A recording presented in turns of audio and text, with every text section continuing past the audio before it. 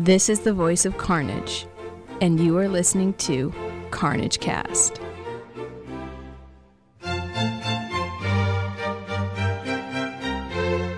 Hi everyone, welcome to Carnagecast, the podcast about tabletop gaming and the CarnageCon convention in New England, where we play all kinds of tabletop games. I'm at the Green Mountain Gamers Mega Spring Meltdown today, semi-sunny day in late April, overlooking gorgeous Lake Maury, and with me today is Gaylord. Hello! Gaylord is the elder statesman of the Carnage staff. That means I'm old. He's the most venerable and wise of the Carnage staffers. Yeah, How are you? oh, good. I'm quite good. This has been a good game day. They've had a lot of stuff going on in there. Mm-hmm. Have you played anything yourself? No, I've been walking around with a TV camera, taking pictures, and I suddenly realized that since 8:30 this morning, so 9 hours, I've shot 5 hours of video. That's crazy. Yeah. And it'll probably edit down to, I hope, at least a half an hour. Mm-hmm. Maybe I can get an hour out of it if I stretch it. It's going to be a compelling half hour. Yeah. Who have you been talking to for that? Everybody.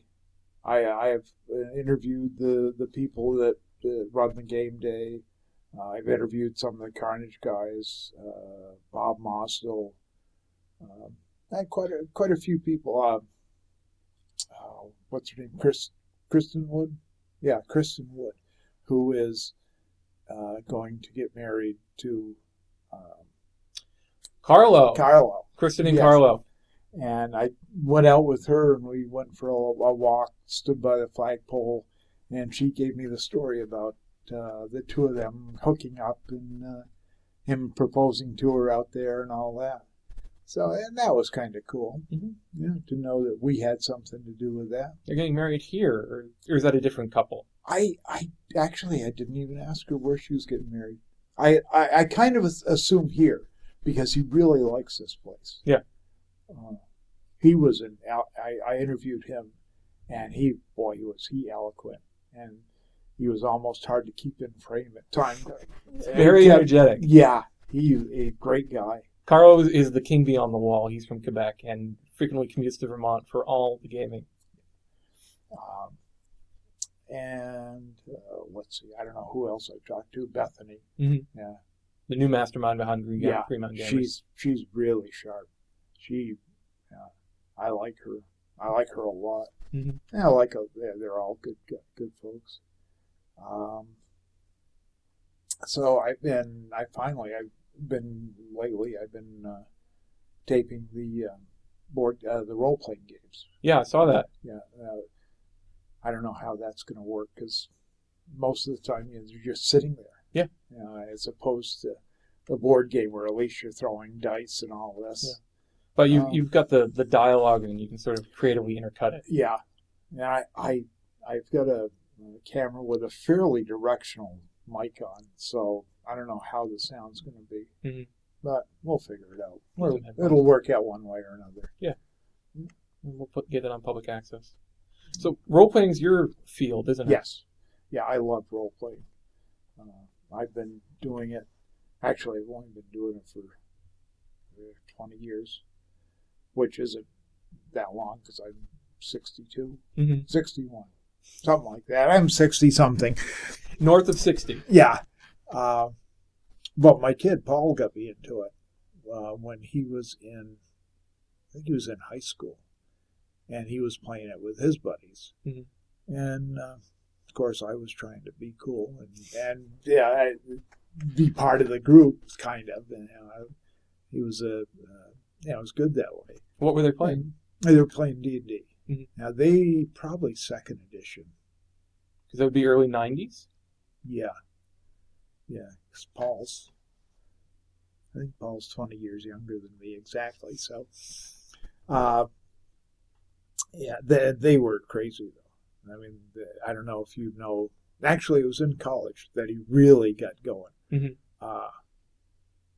Because some of those, I knew all his buddies, and they were insane people. They had a party. They had a party that consisted of good, neutral, and evil characters, all in the same party. You got to have the rainbow. Yeah, and of course the evil guys didn't see the good, and the good guys didn't see the evil, and they had to play around with some of it. But all right, so what was set a scene for one of these games? There's Paul and his college friends. Yeah, and Paul's dad. Yeah, and stepdad. Yeah, because his dad would never play role playing. His dad is a little straighter than that. Oh, yeah. I watched them a few times when they would meet at our house, and dining table, basement. Dining table. Yeah, and it was insane. I can remember one where they were. I'm trying to think what the hell. That they were dealing with Nazis. They had gone through a wormhole or some kind of hole. Yeah. Went back in time.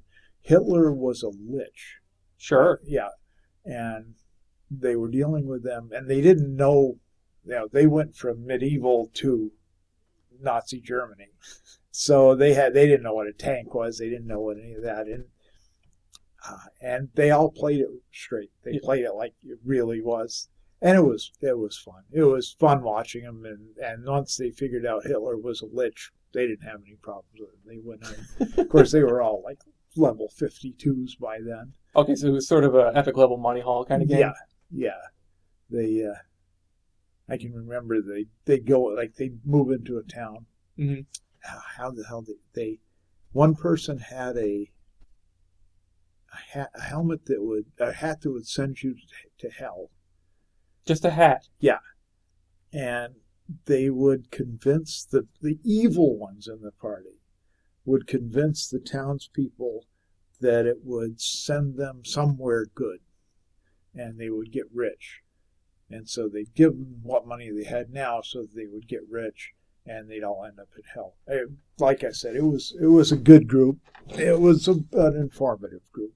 Now, the evil characters are doing this. Are the good characters aware of this? Are they indifferent? I'm trying to remember how they would do it. They would play it out though.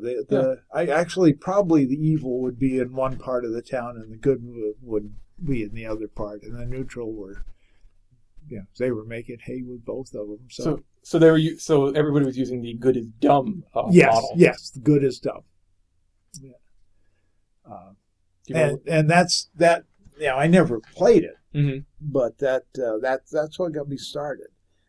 And I know the first thing I ever played was a Vampire LARP up at Northeast Wars. Sure. Way back when. And Northeast Wars is a convention that ran in the 90s in Burlington, and is fondly remembered by some. Yeah, it was the first of its kind in Vermont. It was a con. It was great, but who was it? Steve Tatro and Lon Tatro and Steve Rubino. Yeah, those guys, and it was. I remember I had no clue as to what I was doing, and I walked in, and John Spaulding was sitting there. Waldo. Yep. And I sat down next to him, and he says, "You know what you're doing?" And I went, "Nope." I'll show you. And he did. I couldn't have picked a better guy to lead me.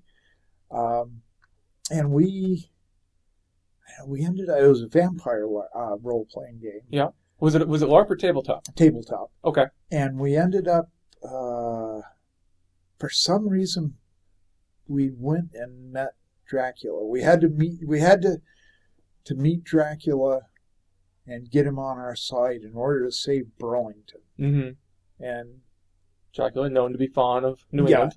And I can't remember all that happened, but we had a psychotic werewolf who was actually two people. Two kids were playing him. And because we just had enough of them, so we made them play one character. And they were great. Were they struggling for control of the werewolf back and forth? Yeah. And whoever talked first, that's what you did. And they said the wrong thing to Dracula. And he vaporized him or something, which was quite good. Mm-hmm. But I remember Lon Tatro was, I think he was like a level 10, and he was the highest level we had. You mean like he had a low generation? Yeah, yeah. Generation. And his, I'm trying to remember how he did it. He said something to Dracula about, look, I'm the prince of the city now because all the elders have been killed. So, treat me right. Yeah. And only he didn't say it that way. He was an anarch. Mm-hmm. And Hitler, yeah, should have been Hitler. Dracula, rain of fire or something down on him. And I can remember him rolling his soaks, and he rolled like 10 soaks. He rolled like a perfect roll. And Steve Rubino was playing the GM. Mm-hmm. And he goes, and Lon is standing there. Nothing's wrong. Nothing happened to him after this horrible thing. And Steve Rubino said, now, let that be a warning to you. I can really and it was excellent. That's what I love players like that who they aren't afraid to roll to go for it big, and then they roll big. Yeah, he did, and it was good. The Steve I've found most of the people that I played with throughout the years. You get 2 or 3 guys at the table that are role players. Yep. That are willing to make fools of themselves and do the whole play it the way you should. Mm-hmm. And pretty soon everybody is. Even the people that are shy. Yeah. And that's always been my thing, is like I have a hard time anytime I come into a convention table, it takes me like an hour and a half to be ready to get a little sillier. Yep. Yeah. I remember playing I guess it was at Carnage once. I did the Brunswick Spa, the 5 streams that are that each metallic have 5 different bases. Yes, boron and arsenic and so on. I played that with you at I know the name Bakuretsu Con. Was it Bakuretsu? I played. You may have done it here, but I played it at Bakuretsu with you. And I can remember. Okay, so it was you. That was because you were really quiet. Yes, and you were kind of. And I remember trying to draw you out. Yeah. And finally, you kind of came out, and you were playing a quiet character though. You picked somebody that was good. Yeah, it was good, but it wasn't encouraging me to reach out either. Yeah, but that was like my second session ever. That was that's funny because it was you. I can remember you now. Back then, I wasn't. I was thinking I couldn't remember who it was. Yeah, but that's great. I remember that game because that was the one where we ran. The characters ran across a Ku Klux Klan rally in Vermont, but they didn't know it because they were approaching the Burning Cross from the one angle where it looks like a burning telephone pole. Yep, that was so perfect because I had sort of planned it, and I said if they come in from here, and you did, and the white robes, so smart going the long way around. Yeah, and those guys. Showed up with their white robes and their chants, and they had to be cultists. Of course. Yeah, and they were. They were just Ku Klux cultists. Yeah, they worshipped a different hideous ideal. Yeah, and of course you killed 3 or 4 of them, but that's beside the point. That's fine. Then I think we took off and called it a day. Yeah, that was a lot of fun. Mm-hmm. I've always wanted to know how that was going to progress from there, because it seemed like we were always skirting the danger. Yeah. Like if we dug another foot, we'd have found something under the spot. That really, it did run out. And it had an okay ending. Mm-hmm. I mean, I can't remember the creature, but there was some tentacled creature that was buried there that, each tentacle was putting out a different thing. Yeah. And if you dug down far enough, you would have reached it. Yeah. And you're like, so how far are you going to dig? Oh, we're going to dig this far. Now we're bored. We're leaving. Okay. Yeah, and that's what was okay, because it actually, we didn't end up with the final fight, but who cared? Yeah. Because we didn't really need it. That's almost an anthem to things. You always end up with a final fight. Yep. And I'm thinking back on the number of games I've done, and the best ones ended up not having that. Mm-hmm. The players all went, I don't think I want to go there, and would turn around and leave. I did one about the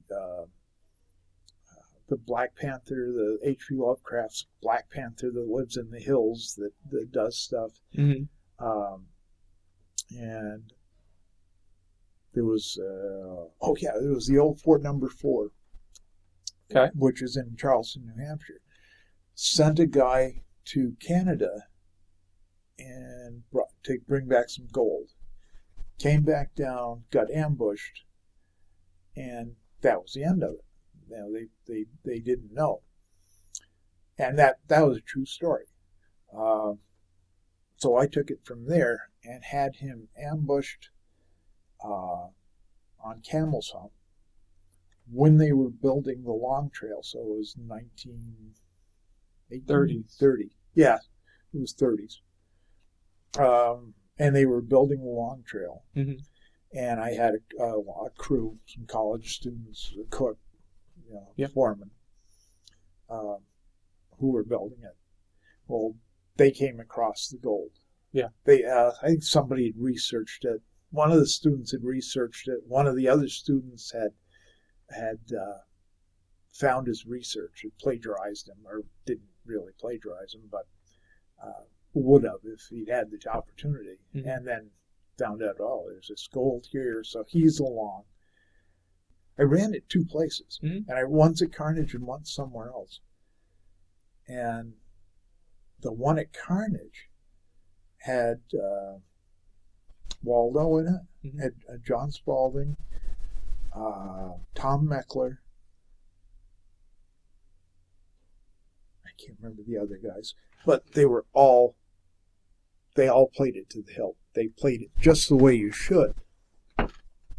And it was totally different than anything I'd ever run. We didn't have a single dice roll in the whole thing. Mm-hmm. And we sat around playing the game, and I'm saying, basically, I would tell them what they were doing or what they were seeing. Yeah. And then they would take over. Yeah. And I'd sit back and I'd watch for a while, and that's what you see. Okay. And it was fantastic. I've never had that. That's probably the only time I've ever had that experience.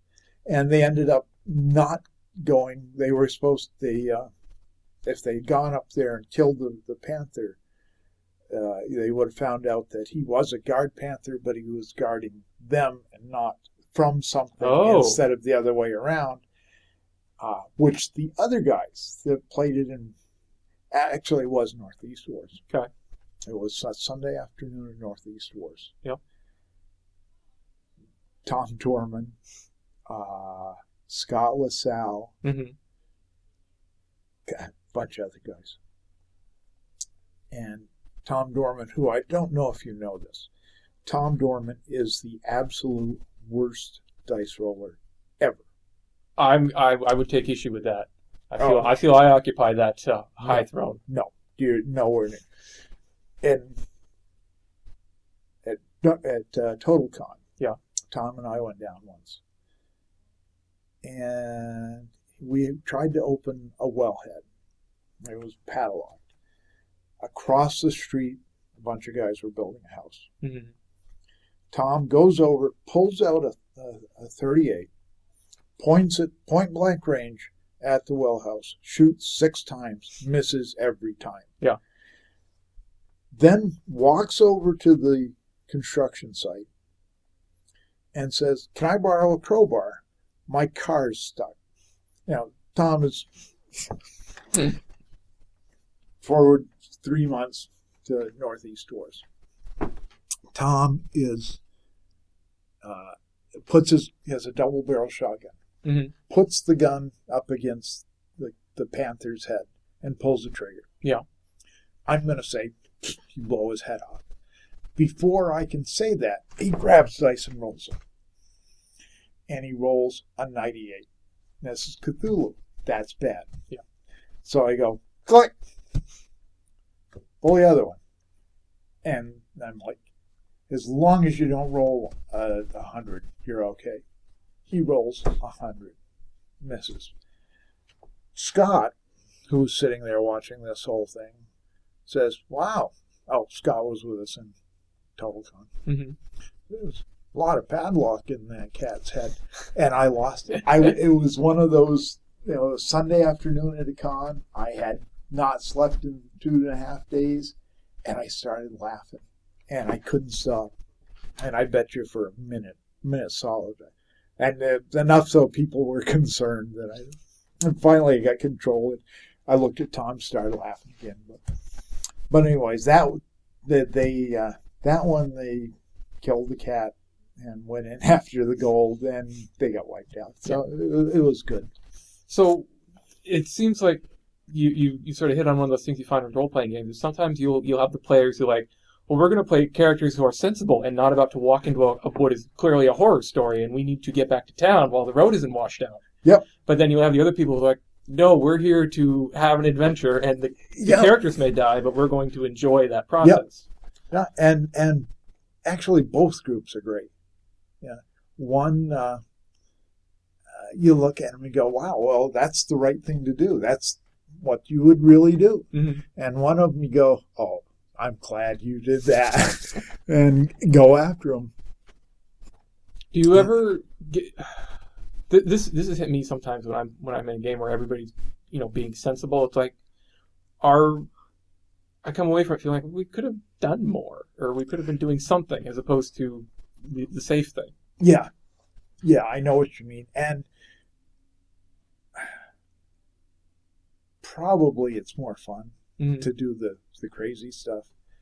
But every now and then you get a group and they're all on the same wavelength. Yeah. And they're all like these the 6 guys that were playing at Carnage. It wasn't like it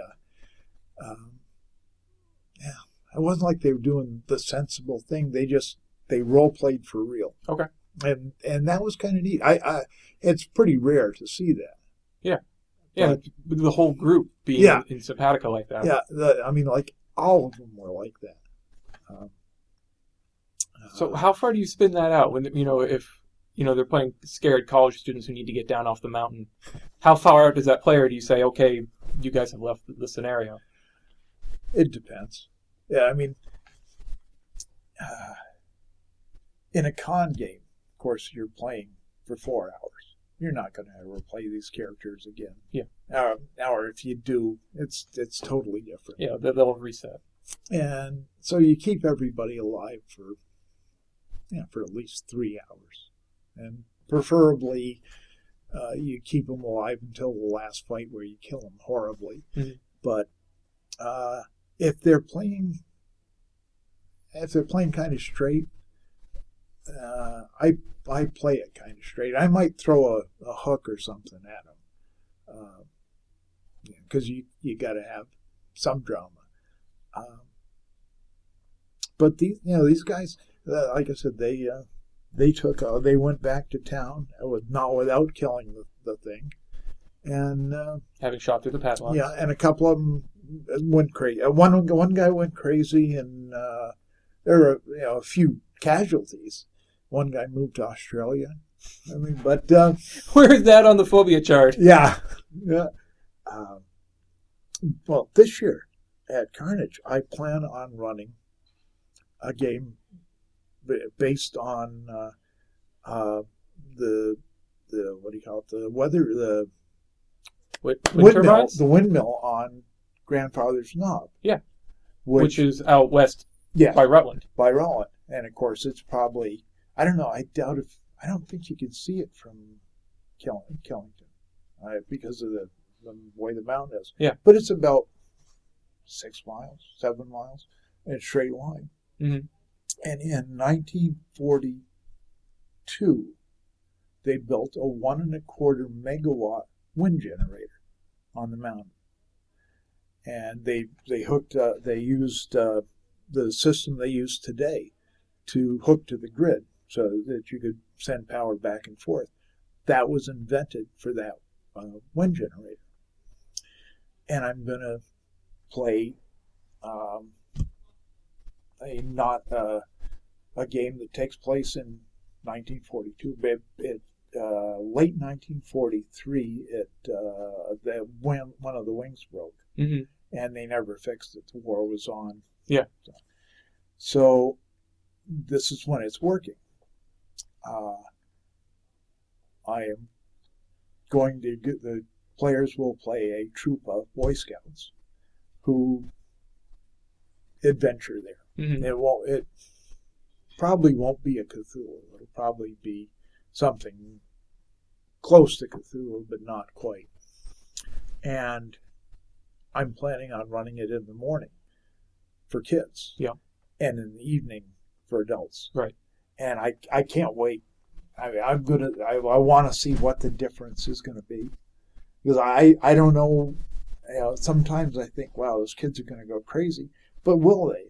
Maybe they'll play it straight, and the adults will go crazy. I just don't know. Yeah, because kids are more likely to respond naturally to that. Yeah, because they're in that age range, but at the same time they're a little less concerned about consequences. And of course, I'm worried about. I've never role played with kids. Yeah, but you've run Playerama so many years. Yeah, but that's different.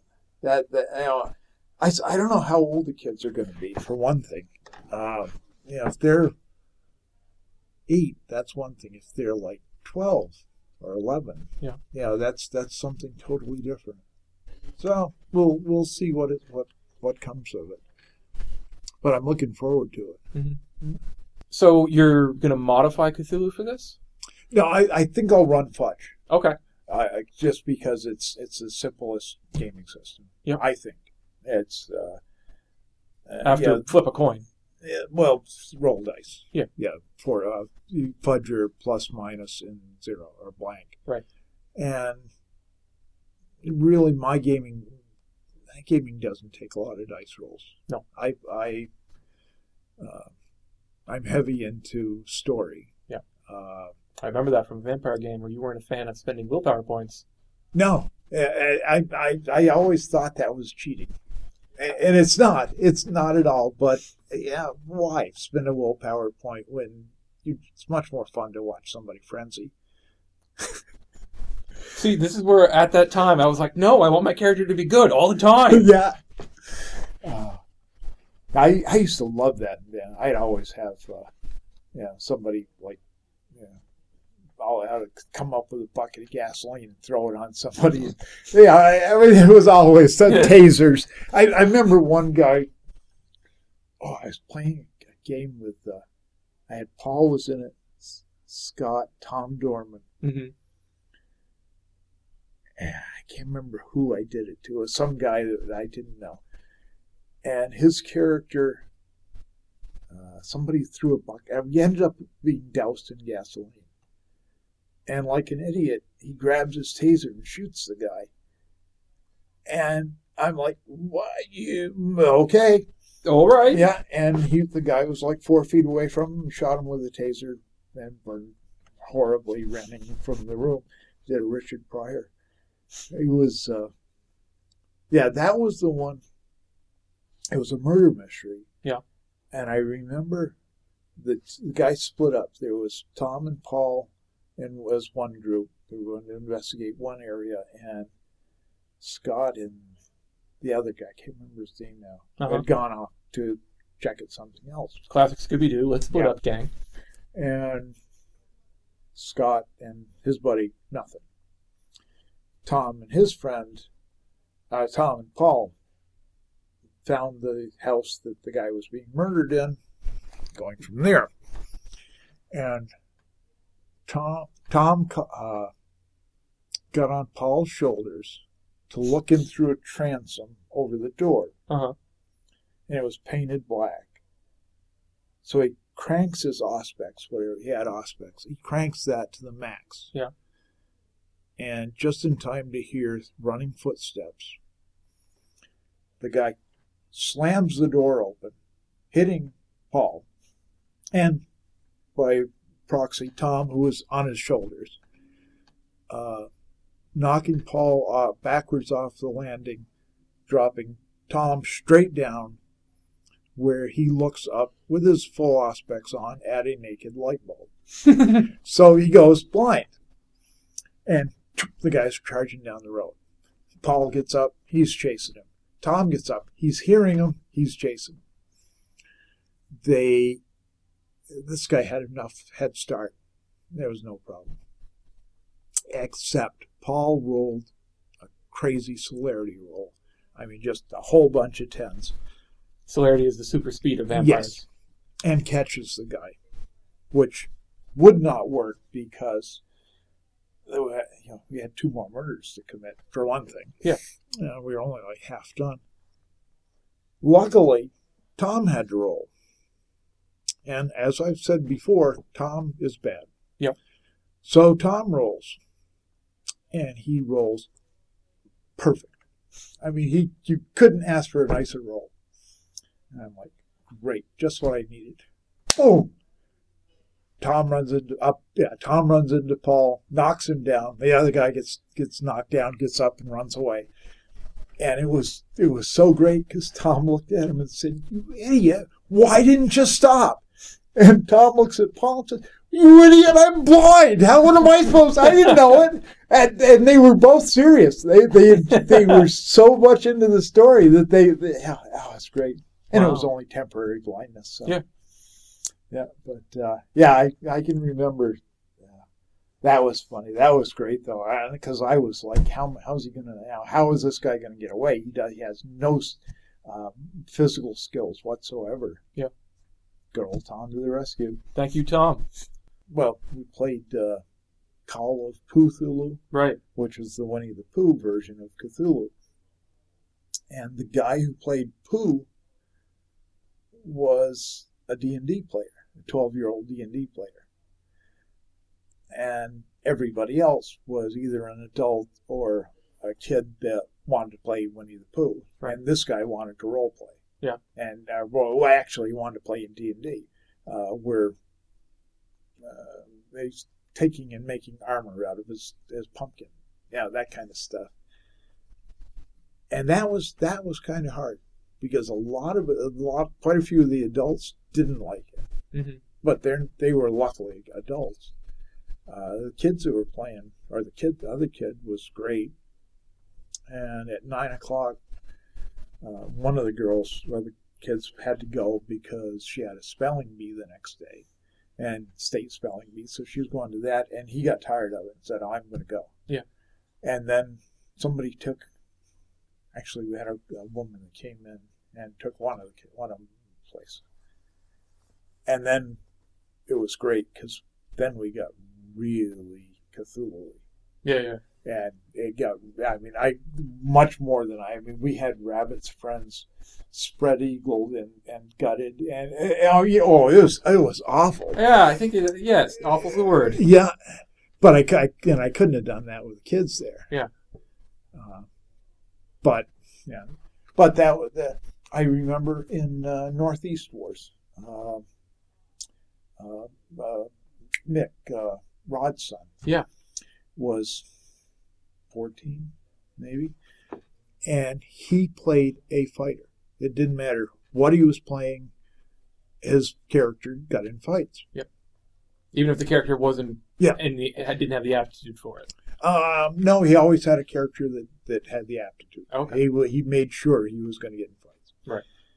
So he wants to play one of my games, and he comes out, and I had a character, good, almost built for him. And we played for about an hour and a half. And I had 5 adults and Mick. And the adults were getting pissed. He just wasn't playing the way they were. And I remember he threw a stick of dynamite into a bar as he was leaving. And I had it go out because of the blood on the floor, blah, blah, blah. And I said, well, why don't we take a break? And I didn't know what to do. Mm-hmm. Because this was maybe my 3rd game, I think.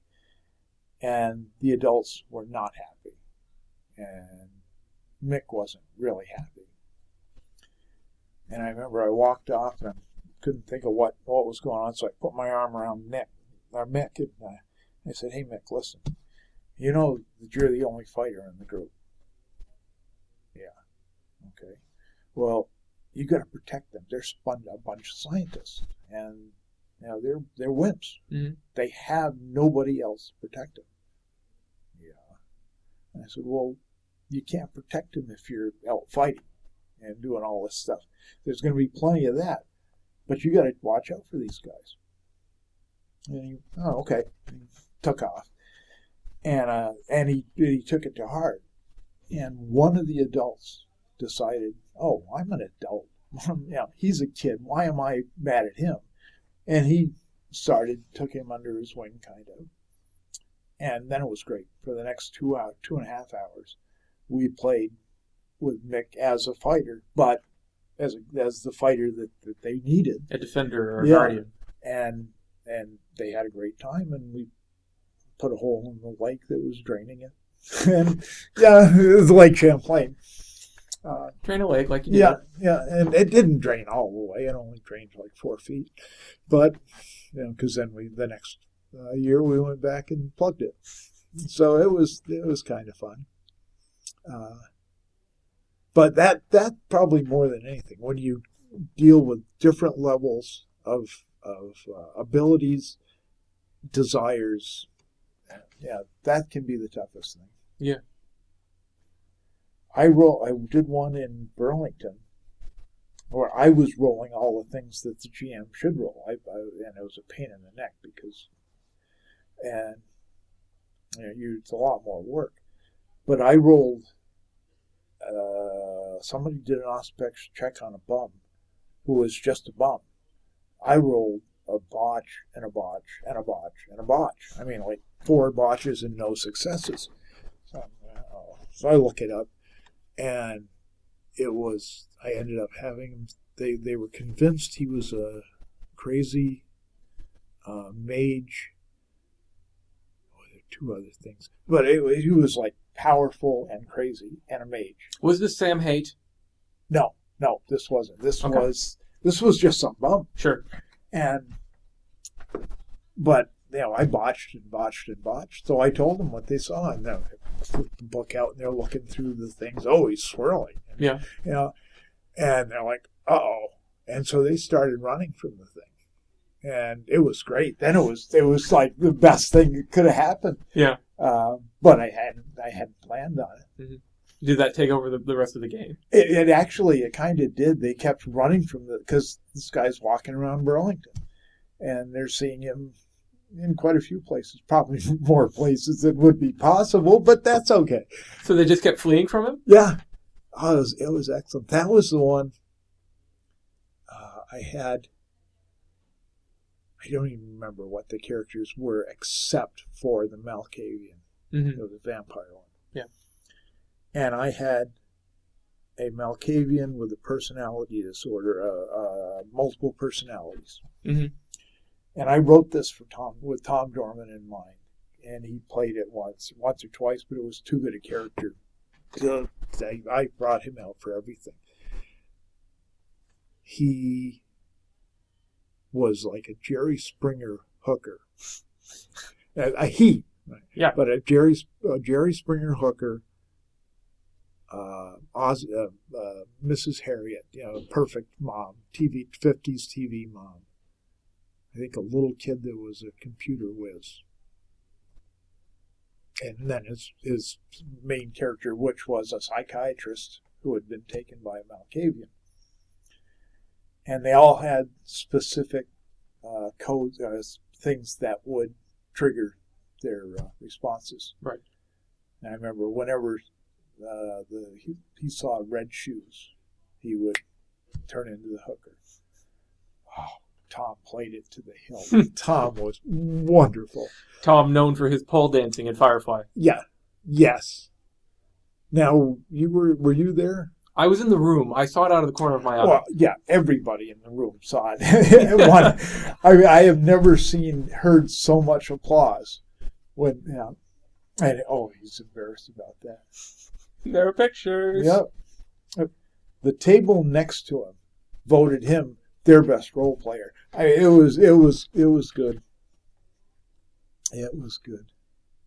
So he had the multiple personality. Character. He and not at that time. This was it was a different game. But he was that I created it for him, and like I said, he played it to the hilt.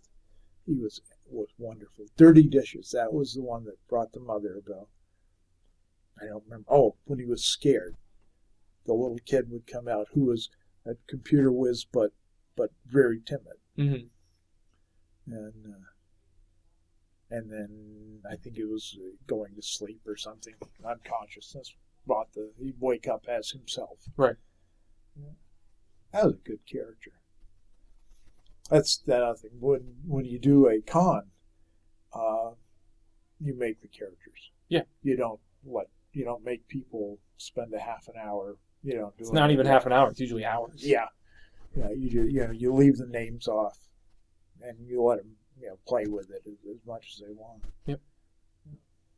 How much forethought do you put into a group of characters? Like, we need some fighters, defenders, we need some brainy types. Well, if I'm going to have 6 people play, I'll try and come up with 8 characters, and I will pick one of like if you've got 8 archetypes in the system, I'll pick one of each. Yep. I'll and let them go. Let them decide what they do. Sometimes you end up with 3 fighters, and sometimes you end up with no fighters. So it works out.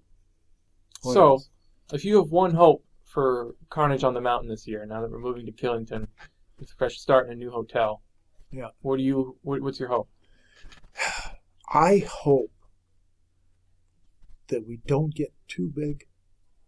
That's my one concern. Yeah.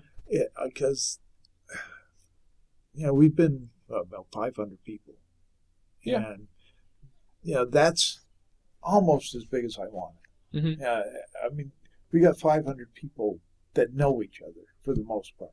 I know the faces. There are many people whose names I will not know, but they're like, you're the person who's always running the Wild West setup. Yes. Yeah. I mean, you're the guy from Saskatchewan. Just you know him. And I would hate for it ever to get so big that you've got 700 people that don't know each other. Yeah. Yeah. And that's my one fear. And I'm hoping That's your fear, but what's a hope? Well, that we keep on. Yeah. That we just keep on. I think we're going to end up, I don't know why, but 650 people, 630 people, somewhere around there. I think that's our natural size. Yeah. And we can do that at Killington. Yeah. And then I'd like to just, it's like Bethany was saying when she walked into Carnage for the first time 4 years ago. She went, wow, I belong here. I fit. These are nice people. And I like that. Yeah. I like seeing people come in the hotel and go, hey, Bill, oh man, how are you doing? And he hasn't seen him since last year. Yeah. Yeah, that's and I hope that keeps up. I hope that keeps going. Carnage is very lucky to have such a friendly community. Yeah. I like to think there's a self-selection process there where the people who fit stay. Yeah, I really think so. Because we must have a 90% retention rate or whatever, repeat rate, whatever it's called, at least. And it's cool. And sometimes you don't come every year because sometimes life gets in the way. Yep. Now, being able to stay there, that's big. Yeah, having room for people to not worry about next year. Yeah. So I'm looking forward to it, and cautiously looking forward, but really, I think we're going to be okay. Mm-hmm. And in the meantime, you're going to be planning out the trip to Grandfather's Knob. Yes. Yeah. I don't know if I'll run any other ones. It's funny because I used to have to. I was busy from, when we were at a Scutney, I was busy from like 2 days before because we could never get a Scutney to set things up. Yep. So I would have to go and set things up. Insane. I would have to go and rent tables. Yeah, the Carnage was bringing in its own tables. Yeah. I forgot those big, heavy tables that we had. And for 2 or 3 days before that, because I worked nights, therefore I could do it during the day. And I would be busy, and then there was taking the stuff back. Yep. And there was also the stuff that went on at Carnage. I used to be really busy. Well, now I'm not. Now I'm like, I sit back and everybody else does everything. Isn't it nice to be the elder statesman? Yeah, it is. It really is. And there was 2 things. There was, we had the flu. Everybody got the flu. Yeah, the year pandemic came to Carnage. Yeah, and I got pneumonia from the thing. And then I had a stroke the next year. Yeah. And I could function, but I really wasn't up for doing a whole bunch. Well, they get used to that. And now I'm like, wow, maybe I will run games. I ran that one with Andre and Dr. Nick. Yeah, the 3-way Gatsby in the Great Race. God, that was fun. I enjoyed that so much. And it's funny because I don't know if you've ever run or played any of Andre's games. One. He is very tight and focused. Yep. You do what Andre wants you to do, and it's lots of fun. Mm-hmm. I mean, people really enjoy it. High drama, high theater. Yep. Dr. Nick, yeah, he's pretty much, he's not quite as bad as Andre, or as strict as Andre, but he's pretty straightforward that way. Mm-hmm. Well, I am the total opposite of Andre. One of my rules is, if you have an idea, go with it, and I'll try and keep up. I'll say that. So, you got Andre, who's Mr. Straightforward, me, who's Mr. Whatever you want to do, and Dr. Nick, who's somewhere in between us. And we're shuffling the people all around, and nobody knew what to do. The people are like, well, and I said, what do you want to do? Why aren't you telling me what to do? Yeah. And I'm sure my guys were going into Andre's and going, but can't we go? I want to go over there. No, we're going this way. And you will be disturbed by this drum beats along the way. Yeah. You played that one? I played the one in Haiti. Yeah. Yeah. Yeah, that's the one I played. And I still didn't figure it out. Gaylord, thank you for coming on the show today. You're welcome. I enjoyed it. Of course, I said I can talk about anything for any amount of time. So you'll be back soon? Yes. Awesome. Maybe we'll hear some more about Grandfather's Knob before Carnage. Yeah. Well, no, I got to be quiet about that because that's what I'm going to play. You got to throw some teasers out there. Maybe. Well, yeah, I can. Okay. There are a couple of things I can say about it, but I'm not going to. Maybe later. Maybe later. Thank you. Okay.